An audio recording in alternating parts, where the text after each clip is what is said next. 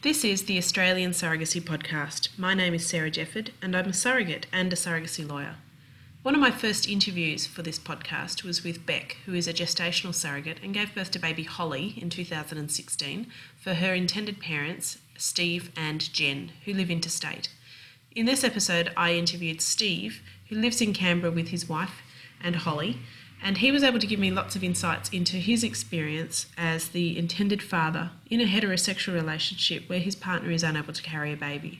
We also talked about the challenges of being intended parents where your surrogate is interstate and has her own needs, and how Steve, Jen and Beck have worked towards having an ongoing relationship after the birth of Holly. I'm going to hand over now to Steve.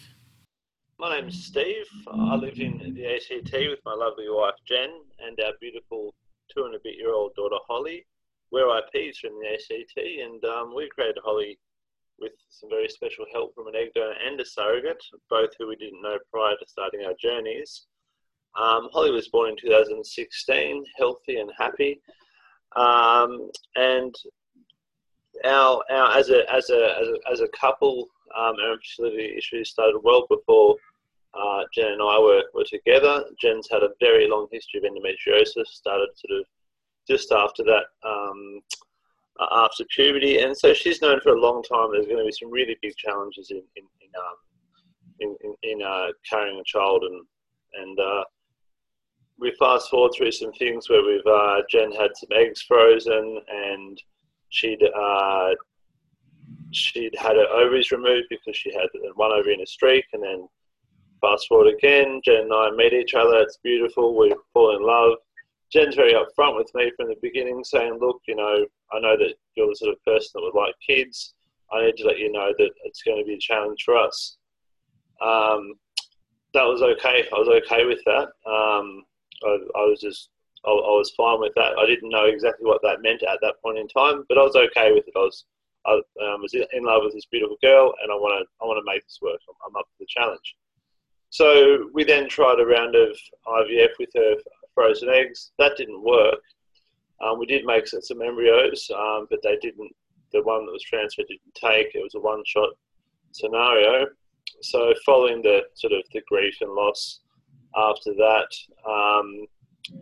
Jen eventually had a total hysterectomy, purely because it was the best thing at the time after many surgeries to sort of get on top of her endo. It was really affecting her quality of life. It was preventing her from working and actually just enjoying her own life. And as I said to her at the time, I said, look, we've got to deal with the lives that we have at the moment, pre-children becoming parents. And then we just found out, then obviously we're on the path to egg donation and surrogacy. Back then, it wasn't as, I guess you'd say, it wasn't as common, wasn't as topical, wasn't as well publicised. There wasn't as many great support people and groups on social media like there are now, and it continues to grow, which I think is really great. But because Jen had been seeing the same fertility specialist or her surgeon gynecologist for so long, he was actually able to sort of point us in the right direction. He actually, he actually was one of the co-founders of Sydney IVF back in the day that eventually turned into Janaea. But anyway, so he put us on the sort of the right path of, well, there's some seminars and things, and we went to seminars. We went to one of the earlier surrogacy conferences in Melbourne. I'm guessing it was 2014 perhaps, but I'd have to check for that. But anyway, I went there, and back then, as I've said to people at the conference in Sydney that just gone this year, there was, I think there was about 2 or 3 surrogates at that particular conference. I think I was told there might have been 30 or something at the conference in Sydney this year in 2018. So that just goes to show over time what the word of mouth does, and people start thinking, wow, that's actually possible, which I think is a really, really important thing, because a lot of people are surprised that you can even do these things, I guess. So anyway, we then had a Facebook page back then, because we weren't in the other forums were as large. We had our own Facebook page. A lady in Bundaberg contacted us via that page, and it was just amazing. And at this stage, we still needed an egg donor, but we were contacted by a potential surrogate first. We formed a great relationship, sort of did a bit of online dating. She was in Bundaberg, we're in the ATT. We then did the trip up there, flew to Brisbane, drove from there, Brisbane up to Bundaberg, met her and her family, got along really well, had a lot of, not necessarily similar interests, but definitely similar values. And that sort of made us connect really well. And then we're sort of on this path of, wow, we've probably created a bit of a team here where we have, us as IPs, and we have a surrogate. And this woman had been a surrogate previously and birthed a healthy little girl. So she'd been through the process, which we felt really comfortable with because we were so fresh. Then fast forward a little while, and we got a phone call from her stating that she was unable to go ahead because of her own medical reasons. That's obviously it's a bit of a blow, but in the same conversation she said, but I've been in contact with somebody in one of the forums that I think that you get along really well with. We were then in contact with this person. This person's name is Beck. Beck's actually was your first podcast, Sarah. So, hey, Beck, when you listen to this, and kids and CC. And then we sort of started speaking with Beck over the phone and FaceTime and Facebook Messenger and all these sort of online mediums. And, eventually she lives down in sort of west of Melbourne, and we went down and met her and her family, and it was kind of like, how would I say? It was kind of like the timing couldn't have been, I guess, more opportune or I guess perfect. Now we look at, the beautiful Holly we have and the relationship we have with Beck and her family, but the timing, we'd been going on this journey like a lot of other IPs for so long, and, been through some very big emotional ups and downs, and it was having its obvious relationship stresses and all those things. And then we got the sort of the bad news, good news with someone not being able to do it and meeting someone else. And on the other side of that, Beck had been really just sort of, she'd only really just been, I guess, had that sort of light bulb moment of, I want to be a surrogate. I could be pregnant again, but her husband Peter at the time wasn't ready to have that fourth child at that point in time. So we're on one side, it's kind of like it really is like a proper first date. Like it's like where both people are wanting to be wanted in that sort of sense. They both want to make that right impression. So we're thinking, well, we want to be ourselves, but hopefully we're the likable people that somebody would like to help, and we can have form a great relationship. On Beck's side, she used to say things like, I hope I'm good enough. I hope they'll choose me. And Beck's a trooper. She's not good enough. She's great. She's wonderful. But that was her sort of, she was very fresh to it. So not to cover things Beck said in her podcast, but it definitely all happened very quickly. But looking back, it all happened very quickly for the better, in the fact that we've actually learned a lot from those experiences. And I think that, and as Beck says, she has no regrets, and neither do Jen or I, and we sort of really treasure we treasure them as our family and our family friends. And being, an 8-hour drive away means we can't see them as often as we can, but during the pregnancy we travelled down to west of Melbourne as often as we could. As you can understand, travelling down there involves usually staying a couple of nights. So and on top of the expense surrogacy already is. So we were sort of, forgoing a lot of things at home to do that, which is totally fine. But it's kind of, as an IP, you'd like to be doing more. You'd like to just pop around with like a lasagna or something. You'd like to pop around and sort of go, hey, I'm just here to watch the kids while you sleep, or do whatever you want to do. But you actually I have heard that recently. I've spoken to other intended parents who have reflected on that the interstate relationships can be really difficult in that, you know, you might be able to pay for a cleaner or you might be able to pay for food, but actually you just want to be able to be there and help out with the kids and help out with the, you know, kitchen and that sort of thing. That can be really hard to manage when you can't be there in person. Yeah, and that's right. And look, we sort of, you know, and we didn't actually sort of like pay for anything like that. We sort of, it was sort of, I think, we just, like Jen and I discussed a lot of things like that, and we sort of like Beck's response was often, no, it's right, I'm okay. I've done this 3 times before. Everything's all good, and I think in a way, looking back, and I didn't know it at the time, but maybe in Beck's just selfless attempts to just try and keep us IPs as happy and comfortable as possible, actually sort of, she actually didn't necessarily, she probably put her own needs aside, possibly too much at that point in time, looking back, but, and it was very hard to read, because when you're only going down, you know, you're driving down 8 hours, you're staying somewhere 2 nights. It's a very short window to sort of try and, you know, read everything, do everything, and sort of pick up on any possible cues. It's a very short time. You're usually there, you catch up, you talk about just normal friends, catch up stuff, play with the kids. You know, we'd offer to sort of babysit a couple of times here and there. But you just can't sort of be just around the corner and just there. But, you know, look at what lessons learned from that, I think, is the most important thing.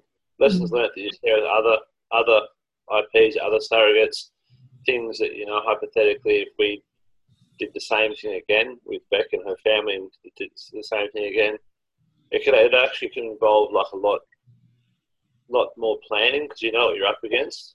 So you can actually, and you've already formed a relationship, so it's kind of, I think there's a big difference, and I think it's an important thing, and I think it's that both acts are equally as awesome, is that when people there's 3 things I mentioned, I guess. One is when people when people act as surrogates for IPs that are friends or family, there's already a very sort of strong and well-known and understood relationship there. So it's actually easier to pick up on people's cues, to actually read them, to actually cut through that sort of facade of I'm just going to make everything perfect for you, and actually dig out those real issues. When it's for people who were previously not known before then and have become friends and, you know, hopefully continue to be friends, you sort of, you know, you do, in a sense, tiptoe a little bit, and it's not because you don't want to jump in and be, you know, as supportive or as possible, or dig out for those deep questions and really sort of, you know, don't leave any stone unturned. But it's a much harder place to be in. It's a much harder place to be in because you're learning about somebody. It's like in a relationship. The analogy is like a relationship. Like, you know, you see the memes of the first 3 months, and it's the man's holding the door for his partner, or she's this and she's that. Then it's like, you know, for these fancy cooked meals and fancy home cooked meals.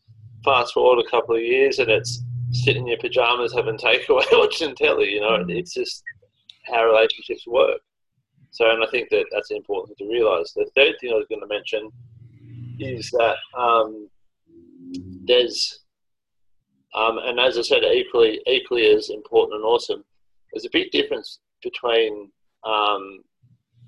same-sex, particularly gay men, couples doing surrogacy as IPs, and heterosexual people like myself doing it. And I think the world of both sides of any choice doing it or any orientation doing it, that's not the point. The point is, and Clinton said this to me, he described it well at the conference, is that when you have 2 gay men, all they have is hope. They quite well know that they're not going to carry a baby. They know they're not going to carry a baby. All they have is hope, and that's a beautiful thing, and it's really great. There's some bloody good dads out there. When you're in when there is a woman that has, or man, but in this case, for surrogacy, a woman that has those fertility issues, there's a whole heap of heartbreak before you even get to that plateau where you can actually have hope again. So as the husband of a woman who's been through that, and something I said it on the panel I was in at the conference, is if you both want the same thing, which is to have a child, and you have to, ride this roller coaster that is surrogacy and everything else, a lot of the fights that I found Jen and I had, and I'm speaking to other couples too, a lot of the fights that happen, if you step back for a second, it's because you're fighting about the same thing. You both want the same thing that much. It's just so passion-filled, and it's really, really, it's really hard to sort of control those emotions. But it's important, I believe, to step back and say, do you know what? This is this is our goal. This is what we're fighting about. And, it's important, I think, to have just to accept that you can't actually, like, I accept it very early on. I don't understand how Jen feels. I just don't. Like, I'll be there for her. We've had fights, we've had cries, we've had cuddles, we've had the whole lot. I don't know how she feels. But what I do know, and what kept me going, was the fact that I could picture her and I as parents. She's the mother I want for my children. I don't care if we adopted, egg donor, or she got our children naturally. She's the mother I want for my children. She's the sort of person that I want to mother my children. And so that was kind of my, I guess, reminder in the back of my head through everything. It was like, you know what, I'm so pissed off. I'm so upset. I'm pissed off. I'm had enough. I've just got to go do my own thing or whatever. Like, whatever thoughts, emotions I had, that's what I had to keep in the back of my mind. That it was going to be worth it. It was going to be worth it. Did you find that because you knew right from the beginning of your relationship that Jen may have trouble carrying, that you perhaps didn't have as much grief as somebody that that had to come through that after, a lot of loss or cancer treatment, for example? Yeah, 100%, because my expectations, it's a little bit similar to what I talked about the hetero versus gay couple, in a sense that, from what you've just said then, is that I was in a situation where I knew it was going to be hard. I didn't know how hard. First of all, I knew it was going to be hard. I had the hope of Jen's own eggs working, then had the grief of that, and then climb back up again for the hope of surrogacy. So there still was grief involved, but I think that's also, again, different to the grief of somebody who is through a cancer treatment or through some, maybe an ectopic pregnancy or something serious where it's just happened, quite quickly or out of the blue, after you've been making those plans to carry naturally, etc. I think, in my sense, it did help, because I didn't have. I'm not going to put a measurement on grief, but I think that my grief was less of a shock, I guess, in that sense. So does that make it easier for me in that sense, or what would I think it would? Yeah, I do. I think it does, and I feel very supportive towards and strongly for those that of all different stories in that sense. Did you feel that you talked earlier about wanting Jen to be the mother of your children? Did you feel any sense of grief knowing that you needed to use an egg donor?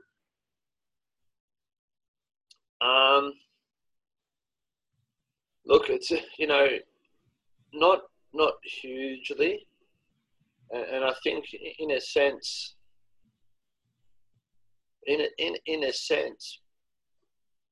I think some of me not feeling some of that grief was because I wanted to be strong for Jen, because I wanted to be strong for her. So I could still be feeling grief through that. But Jen also works in childcare, so she's works in early childhood education. So I know she's great with kids, but I also know her value system, and that it's her value system. That's the thing that I really want installed in Holly. It's in my view second to none. So I didn't have a lot of like, I felt for Jen in that sense, but I wasn't concerned about it for myself, because I used to, as much as it sounds funny, I used to say to Jen, and I've said this many times to her, I used to say, Jen, I said, what about a dog? I said, you didn't give birth to that puppy because you're not a dog. But when that puppy comes to your front door and looks at you and says, are you my mummy? You pick that puppy up and say, yes, I'm your mummy. Then all of a sudden, you've got your best mate with you for life, because that's what, that's the relationship. And look, kids are no different. Maybe some dogs are more obedient, but anyway, that's all good. But yeah, so I used to give that little story to Jen to try and lighten it up a little bit. But it's it's that the grief of Jen using an egg donor wasn't a big part for me. It was just a matter of fact. Mm. So I know Beck talked a little bit about the post-birth relationship. How was it for you and Jen after you welcomed Holly and then went back to the ACT? It was awesome. It was sort of, in a sense, it was quite surreal. Like it's hard to sort of, it's a bit like working really, really hard for a very, very long time, just putting your emotions out there and you're sort of in a daze. If I look back at it now, it's like it seems like there's big days, and then all of a sudden you just start living in a dream. Like you've just come back with this child you've worked so hard for, and so many people have worked hard for, and you're in a bit of sort of a dream. And when you've been, through the pregnancy, talking to Beck so often and going down and seeing her when we can, and this and that, and being all so good, we've just sort of come back and we've got a newborn child, and friends and family here after we didn't come back. We stayed down there for a week, which was not just important, I think, for Beck, it was important for us too, because we wanted to make sure that as much as we could, that she was okay, and it was very important for her kids to also see little Holly, and especially her daughter, who has 3 brothers, was important to see, and the little girl. But I think one thing Beck said, maybe she sort of felt forgotten, and I would love to go on the record, and we've told her this too. Beck was never ever forgotten in that sense, but I think when you go to speaking so often to just having living this dream, and it's all just like, pinching yourself, is this real? And you've got a newborn, obviously. You're not speaking like every day like you did, or every second day like you're not sort of in that sort of cycle. And then also too, there's kind of a part there where I think we need as parents, particularly if I think about Jen, because we are using a donor, one of her biggest fears is about bonding with the child. Like she used to say, like, what if this, what if that? And I used to always refer to the puppy analogy and try and sort of, be supportive, but lighten it up a little bit. And it's important, like I think for IPs, we really sort of have that really strong bonding time, especially for the donor, if it's a donor child, because that bonding issue is it's something that's common. It's not Jen's not the first nor the last to experience that. So it's really important for Jen just to really have that sort of bonding time, and being, on one sense, being interstate. The distance, I think, is a good thing on one sense, because that way we can create our own family, and Beck can also go back and focusing on, her kids. She's just, given up so long of her life to help us make our family. Her kids are important to us, but more so to her, so she needs to be there, the whole 100% of her needs to be there for her kids as well. So I think that's, in distance in a sense, is good for that. Where it would be nice to be able to just, have the funds or proximity to jump in the car or just jump on a plane and go down and see someone. That's also important too, because it's not the big bells and whistles. Here I've just spent 3 years knitting your freaking quilt, which is lovely, but it's about I think, and I think Beck does too, and Jen does, and Pete. It's about the little things, like just being out. Oh, it'd be cool if you could just randomly just knock on the front door and say, "Hey, just popped in for a cup of tea. How you going?" Just stuff like that. Like we had our transfer, which I kind of dubbed Traniversary, then realised how that sounds. But anyway, we had our Traniversary on I believe it was Monday. And last week we posted Beck a card, but good old Australia Post got there today. But that's okay. Beck got that card today, and we spoke to her about it on the Monday anyway. And we got a message off Beck just today saying, how lovely.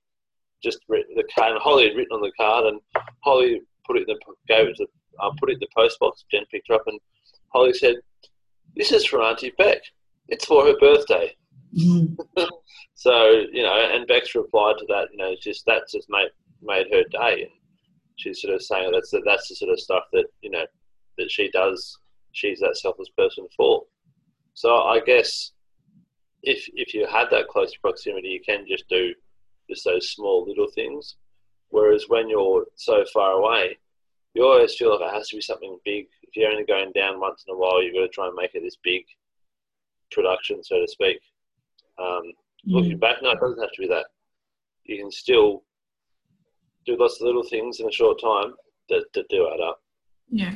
Do you have any reflections for intended parents who are considering surrogacy as an option? Like what advice would you give them to try and make it a positive journey?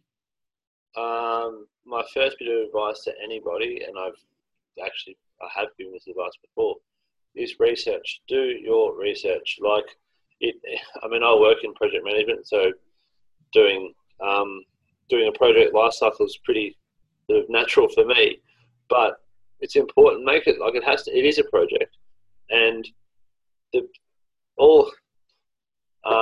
project will succeed or fail in the planning phase. Right, simple as that. It'll succeed or fail in the plan. So your planning is about doing your research and knowing what you're up against, and that way you can.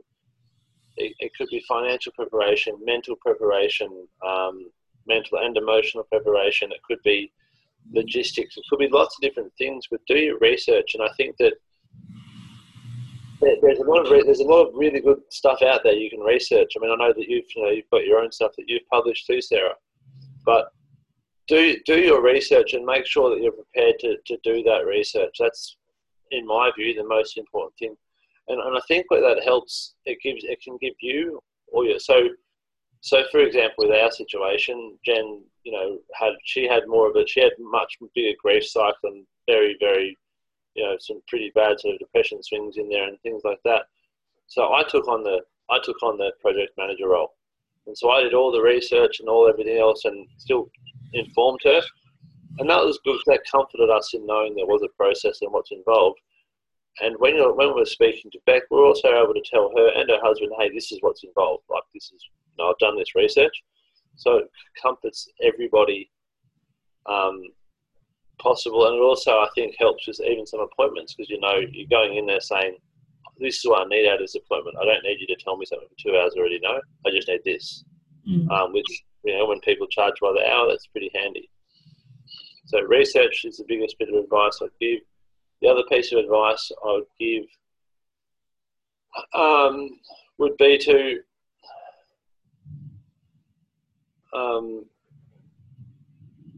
be prepared. And this sounds really harsh. But be prepared for failure is the other bit of advice I'd give. And I say that because I want everyone to succeed. Being prepared for failure is similar. It's just a contingency, and it's important, because if you're prepared to fail, then you're definitely prepared to succeed. And I'm not because it's not. And you don't say failure. Failure is not an option, because if you don't choose to fail, but be prepared for it. So what does life look like if you've just gone through 6 years of trying this? What does life look like on that 7th year if this doesn't work?